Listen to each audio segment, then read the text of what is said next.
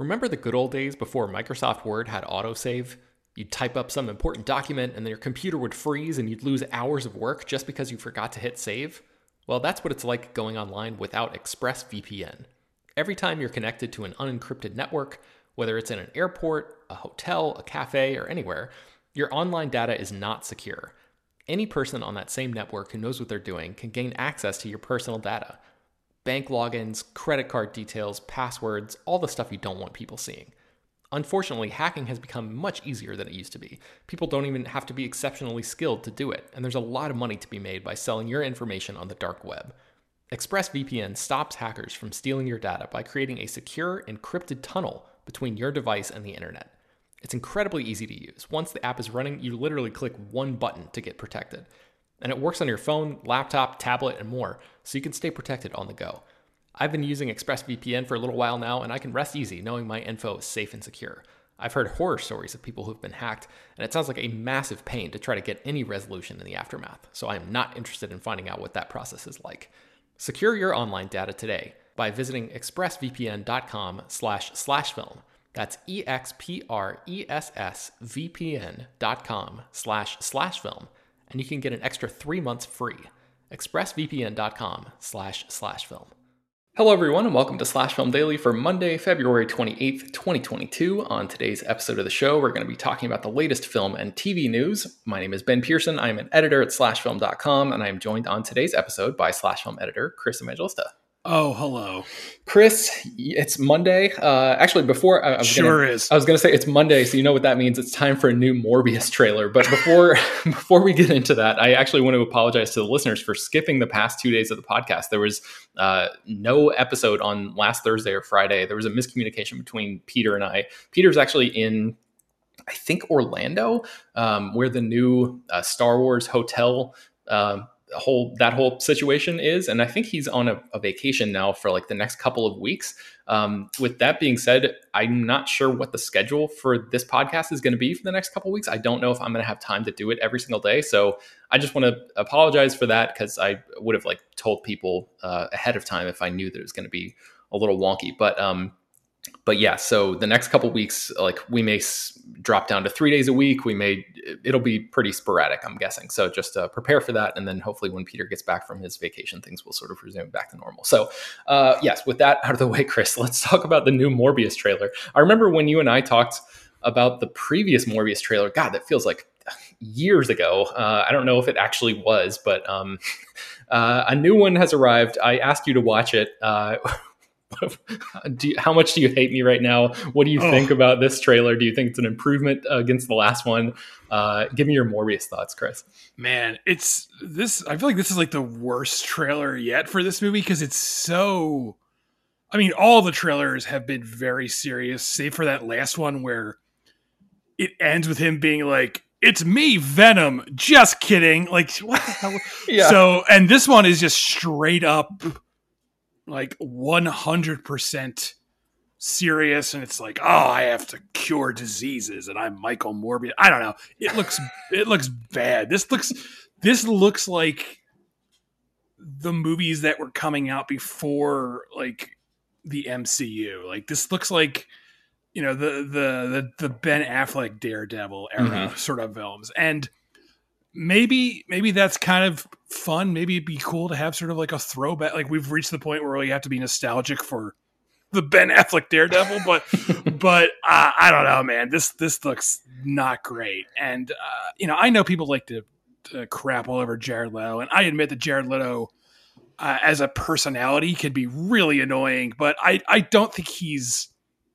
the Antichrist people make him out to be. That said, there's nothing here that appeals to me. At least Venom has, Tom Hardy doing his thing. This just looks like Jared looks so restrained here. And I never thought I would say this, but I don't want him to be this restrained. Of all the movies for him to dial it down in, it's weird that he chose the living vampire movie to to go subtle or whatever. I really don't, Yeah, after House of Gucci, you would think that, I guess this movie was filmed way before, but just after seeing him in House of Gucci, it's just maybe that is, as ridiculous as that performance was, like maybe that is the peak way to enjoy a Jared Leto performance, just like him completely unhinged and like almost in a totally different movie than everybody else. But what did you make of Michael Keaton's presence in this trailer? I think he maybe showed up in the last one. It's been so long, I don't recall, but they seem to be like making him a point of focus in this new trailer.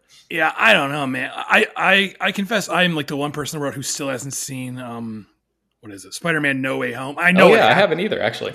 Oh, wow. Look at that. So I know what happens in it by now because everyone knows, I know about the multiverse and stuff like that, but I don't really understand what, like, the timeline of these movies now. Like, does the Michael Keaton version of the Vulture exist in the Morbius world? I thought this was like a different thing than the Tom Holland Spider-Man world. Like, are they all supposed to be the same universe? I honestly thought they were supposed to be different, but yeah, I think they're supposed to be like a little bit of MCU connection.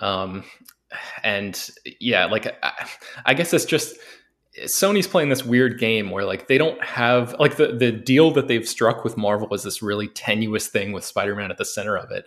And so they're just like waiting around to see how much they can get away with, I think, in terms of like dropping references to things that may or may not pay off in huge ways later. So like in the meantime, they're sort of content with making these little, Venom and this and like these the Kraven the Hunter movie that's coming up that are just going to sort of occupy this weird side space that they're just like fine with as long as it makes them enough money. So yeah, it's definitely a weird thing. The one thing that jumped out at this to me in this trailer is like most movie trailers are really cut to hell, and you can tell that there's a lot of ADR, like dialogue replacement and stuff that are that's dropped in there to sort of to tell a cohesive story over the course of a minute and a half or 2 minutes instead of 2 hours or whatever. And this trailer is like one of the worst offenders I've ever seen. At like every single shot, it feels like they couldn't get a clean line of dialogue from the movie in this trailer without having somebody else come in and do voiceover work, or like grabbing half of a sentence from another part of the movie and splicing it with this one. It's just like, if you just don't even look at the visuals and just listen to this, it just sounds like a total nightmare. So hopefully the movie ends up being fun. I don't think you or I really have like a ton of hope for it, but yeah, who knows? Yeah. Okay. So speaking of things that I don't really have a ton of hope for, a Twisted Metal series is coming to Peacock. I think actually maybe it was you and I again. We talked about a Twisted Metal show. This I know was like a long time ago. Anthony Mackie is attached to star in this, and it's a live action series based on the popular video games where we were talking right before we started recording, and we were like, yeah, there's like an ice cream truck and a clown and cars. Like that's kind of all we know about Twisted Metal. But this is coming to Peacock. And I wanted to use this as a springboard to also mention that Yellowstone season 4 is going to be streaming on Peacock next month. And just sort of like take a step back and look at like a 30,000 foot view of where Peacock sits in the streaming wars right now. Chris, I know that they are working a lot with Taylor Sheridan, the creator of Yellowstone, and they have all these different Yellowstone spinoffs and everything sort of in the works. But Yellowstone, I think, is the sort of signature show for the Paramount Plus. And right now, even though it's like not necessarily owned by them, it's like a Universal, it's like a Peacock thing. So I just wanted to sort of ask you your general thoughts on Peacock, like, as somebody who is definitely tapped into all these different streaming services and, seeing what's going on all the time. Where do you think they're sitting right now? And do you think that the influx of Yellowstone will sort of help them become more of a bigger player? Yeah. I haven't seen Yellowstone. I don't have Peacock, or isn't it like a Paramount show? Why isn't it streaming there? I don't know. This is so confusing. But I do think, Peacock has this. And like I can't think of anything else they have. They have that upcoming Tiger King show. It's called like Joe versus Carol, but that feels like, who cares about that? Like I don't know. It just seems like they're reaching a point where all they're going to be is like sort of just like left out in the cold here. I can't imagine like a lot of people subscribe to Peacock. Do you subscribe to Peacock, Ben? I mean, I have the free version, but I almost never watch anything on there. I think, like I wanted to see the new Halloween movie, and that was like available for an extra fee, like Peacock Premium or whatever, for like the paid thing. And I was just like, I kind of have this free version sitting here. I don't really want to upgrade just to watch, one or two Peacock original movies or shows or whatever. So I'm just going to keep this free thing. And I just wonder how much of that is happening. And just to clarify something before, I was talking about Peacock working a lot with Taylor Sheridan. That was actually my mistake. Paramount Plus is the service that is working a lot with Taylor Sheridan. But this Yellowstone season 4 is going to be streaming on Peacock, which is, like you were saying, like, why is that not all under the Paramount Plus banner? That I think is like linked to deals that were made, before Paramount Plus became its own big streaming service. But just the fact that season 4 is going to begin streaming on Peacock next month, and Yellowstone is like one of the biggest shows on TV. Yeah, I just wanted to sort of see what you thought about it, and it sounds like I think this speaks to that. Like, there is a definite like streaming service bubble right now, and it's going to burst because the thing that appealed to everyone about streaming was we could cut the cord from cable and we wouldn't have to subscribe to all this junk we didn't need. And now it's like I got to subscribe to 10 different things if I want to watch a bunch of shows, and it's getting to the point where there's no way all these services can last. There's no way. I can't imagine them all surviving into the future. Like, Netflix will obviously always be around. And I think like Amazon and Hulu, those are like the major ones. And maybe HBO Max, maybe that's because I really like HBO Max. Mm-hmm. I don't know. It just seems like every other few months there's a new service, and it's like you don't all need your own. I know the logic behind it. It's like, why should we farm this out when we can keep it ourselves and make all the money? But that requires people actual subscriptions, right? Like, are you actually making all the money? Yeah, exactly. So it's like, I just feel like there's like I belong to like 7 streaming services, and there's still stuff I don't have access to because I'm not going to keep signing up for shit. It's just like I don't need all these services. It's just ridiculous. Yeah, I mean, I think we wrote an article not too long ago about how Peacock lost like a tremendous amount of money over the last year, and I'm in the same boat with you where I feel like maybe Apple might stick around too, because they make so much money selling phones and electronics and whatever, that like the streaming thing is just sort of a side gig for them in the same way that Amazon is. Maybe they'll stick around. Maybe they'll end up calling for one of these, and sort of, acquisitions will start flying around. I don't know. I mean, I kind of hate that is probably the inevitable end game for what's going to happen here, because I love the idea of all of these different places existing for the creators who can like take them around and shop their projects around. If they get turned down at one, maybe this other one will accept it, whatever. And it sort of helps, broaden the amount of the diversity of stuff that we get to see. If all these different people are sort of running things, and obviously like as you consolidate, the people making the approval decisions at the top of the chain narrow down to fewer and fewer people. So that sort of presents a bit of a problem, but then you're balancing that with what you're talking about of like everybody just feeling burned out on having to subscribe to all this stuff all the time. So I don't really know what the solution is, but I would love it if we got there soon, because it's just, it feels ridiculous at this point. So. Yeah. All right. Let's talk about the SAG Awards very briefly. We don't have to go through the whole thing here, but we do have an article on the website about the big winners and what it all means and everything. So I encourage you to click the link in the show notes. But Chris, maybe just run through a couple of the big headlines from the SAG Awards, which I think took place last night. Yeah. So the SAG Awards are, of course, the Screen Actor Guild Awards. So they're focused primarily on performances. And so Will Smith won for King Richard for Best Actor in a Leading Role. Jessica Chastain won for The Eyes of Tammy Faye for Female Actor, which I gotta say, I'm a big Jessica Chastain fan, but of all the performances she's given, and she's given some great performances, for this like really hammy, over the top heavily make-upped performance to be the one that finally wins her awards is like, I think, just a reflection of how awful award shows are in general. Like, come on, this is the one. And I don't think she gives a bad performance in this movie, but it's so over the top, and it's like a feature-length SNL skit, and this is the movie people are like, give her awards. Like, oh, come on, really? Okay, so real quick, would you, because I think, I want to say I saw some people guessing or predicting rather that Nicole Kidman might win this for being the Ricardos, right? And that sort of strikes me as the same type. I have not seen The Eyes of Tammy Faye, but that sort of strikes me as the same type of thing.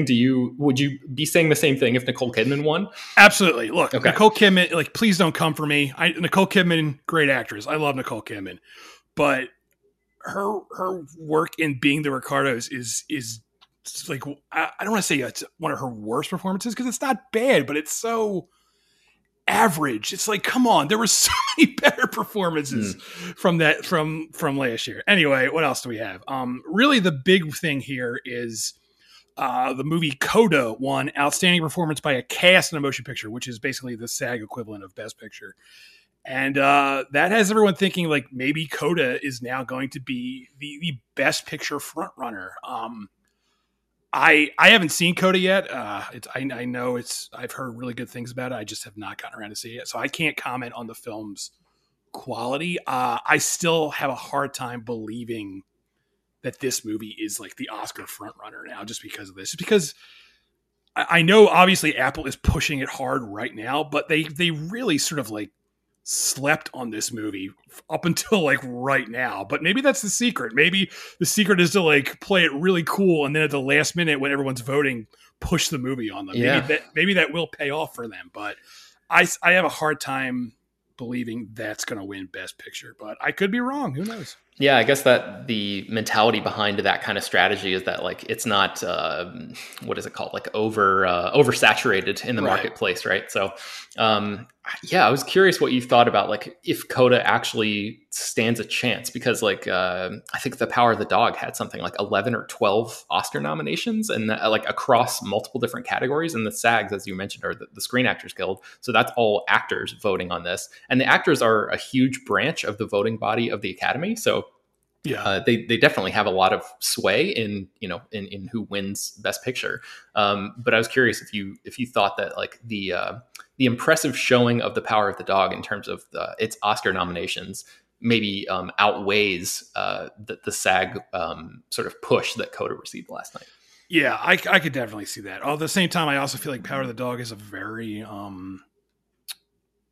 what's the word? It's not I don't want to say polarizing. It's just not a very easy movie to watch. And whenever I think of the Oscars, I think of them in terms of being like, what goes down smoothest? And of course that's not always true. Like, I did not think Parasite was going to win all those awards, and it did, and I was thrilled. So, every now and then the Oscars can surprise us, but it just seems like that movie is too like bleak, for lack of a better term, to win Best Picture. Yeah, it doesn't have that sense of like it's over and you go out and just tell everyone like, oh man, you got to check this out. And that's kind of how Coda is. It's very much like a crowd pleaser in that way. Yeah. So I'm very curious to see like we've been talking about this for a few years now, but like the influx of international voters and like younger voters into the Academy has sort of changed the dynamic a lot. So every year it just sort of seems like whatever wins the Oscar, it's now like a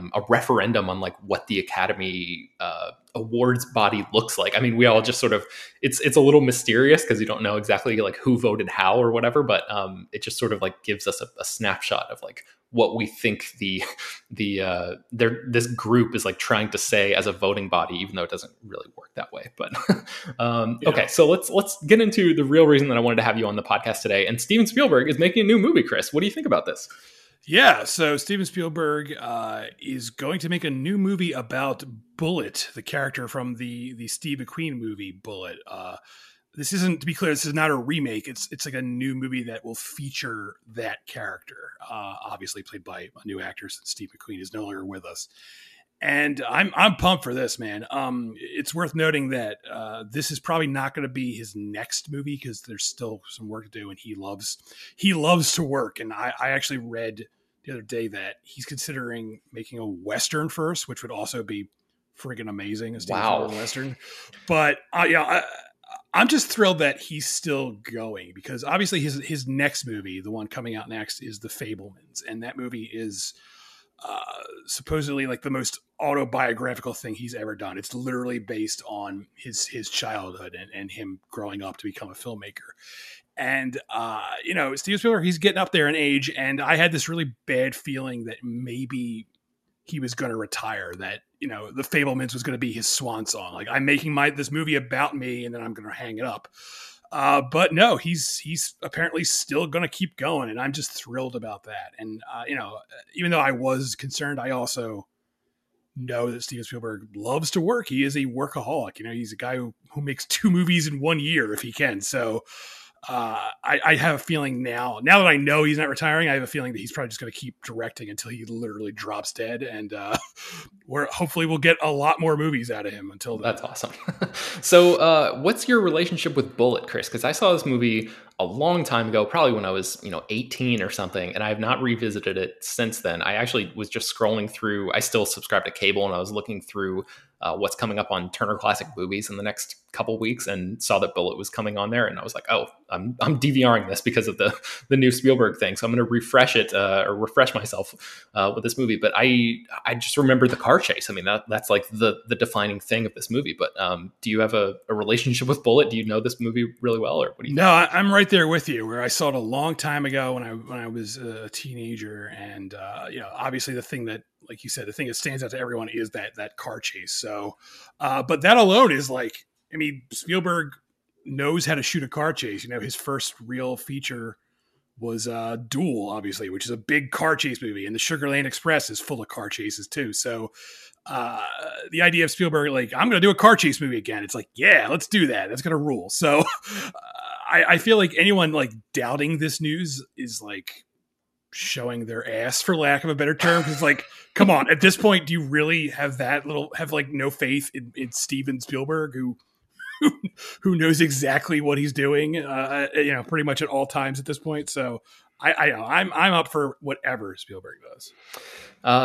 Last question, and I don't think he would do this, but how would you react if word came out tomorrow that Spielberg was going to do a digitally de-aged version of Steve McQueen, like use another actor as the body double, and sort of like shoot the movie in the style of the 1968 Bullitt movie?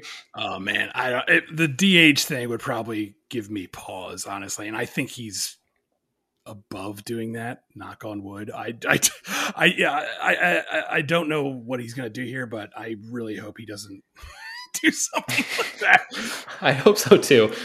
Final question: is there somebody, just like gut check, that you think, oh man, it would be really cool to see somebody play, a car driving detective in a Spielberg movie, maybe that he hasn't worked with yet, or maybe a frequent collaborator, anybody like that? Yeah, it really depends. Like, if he's trying to make this like an actual sequel to Bullitt, and he needs someone who sort of looks like Steve McQueen, I would kind of go with maybe like Daniel Craig. He already worked with him on Munich, and Daniel Craig rules. Yeah. However, there's a part of me that wants him to like go completely against the grain. I was thinking about this just in terms of, I want these two to work together, and the idea, I really want him to work with Denzel Washington. So give me like a cop movie directed by Steven Spielberg with Denzel Washington driving cars around and smashing through shit, and that would be like the best movie ever made.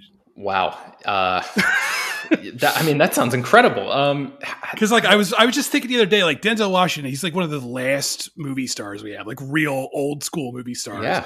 And I was like, have Spielberg and Denzel Washington worked together? And no. And the answer is no. That is insane. I'm like racking my brain. I'm like, they must have worked together at some point. And maybe like it's crazy. Maybe like a producer thing, but I off the top of my head, I can't remember him ever directing Denzel Washington or anything. Wow. So the idea of Spielberg directing Denzel Washington is really cool to me. And like, here's a cool thing for them to work together on. Like, really just put him in, I want them to work together in general, but like, since this is something that's on the horizon, I think that might be a good fit. Man, that sounds great. And I don't really love the Equalizer franchise, and like, it's clear that Denzel likes doing that stuff, or maybe he just likes working with Antoine Fuqua, who directs those movies. So like, if that, in this magical scenario that you've laid out before me, if that sort of like allowed Denzel to scratch his action movie star itch, while also maybe taking another Equalizer movie off the board instead and having him work with Spielberg, that would be sort of the best of both worlds. So I love that choice. If you out there are listening and have any other sort of fantasy castings just for our own fun and amusement, if you want to send those to us, we'd love to hear them. But I think that's going to bring us to the end of today's show. You can find more about all the stories on that we mentioned on today's show at slashfilm.com and linked inside the show notes for this episode. Slash Film Daily is published every weekday, bringing the most exciting news from the world of movies and TV, as well as deeper dives into the great features you can find on the site. You can subscribe to the show on Apple, Google, Overcast, Spotify, all the popular podcast apps, and send your feedback, questions, comments, concerns, and mailbag topics to us at peter@slashfilm.com. Make sure to leave your name and general geographic location in case we mention your email on the air. Don't forget to rate and review the show on Apple Podcasts. That does help us out a lot. Tell your friends, spread the word. Thanks for listening, and we'll talk to you soon. Again, I'm not sure exactly when, maybe tomorrow, sometime this week. Who knows? Definitely soon. Thanks for listening.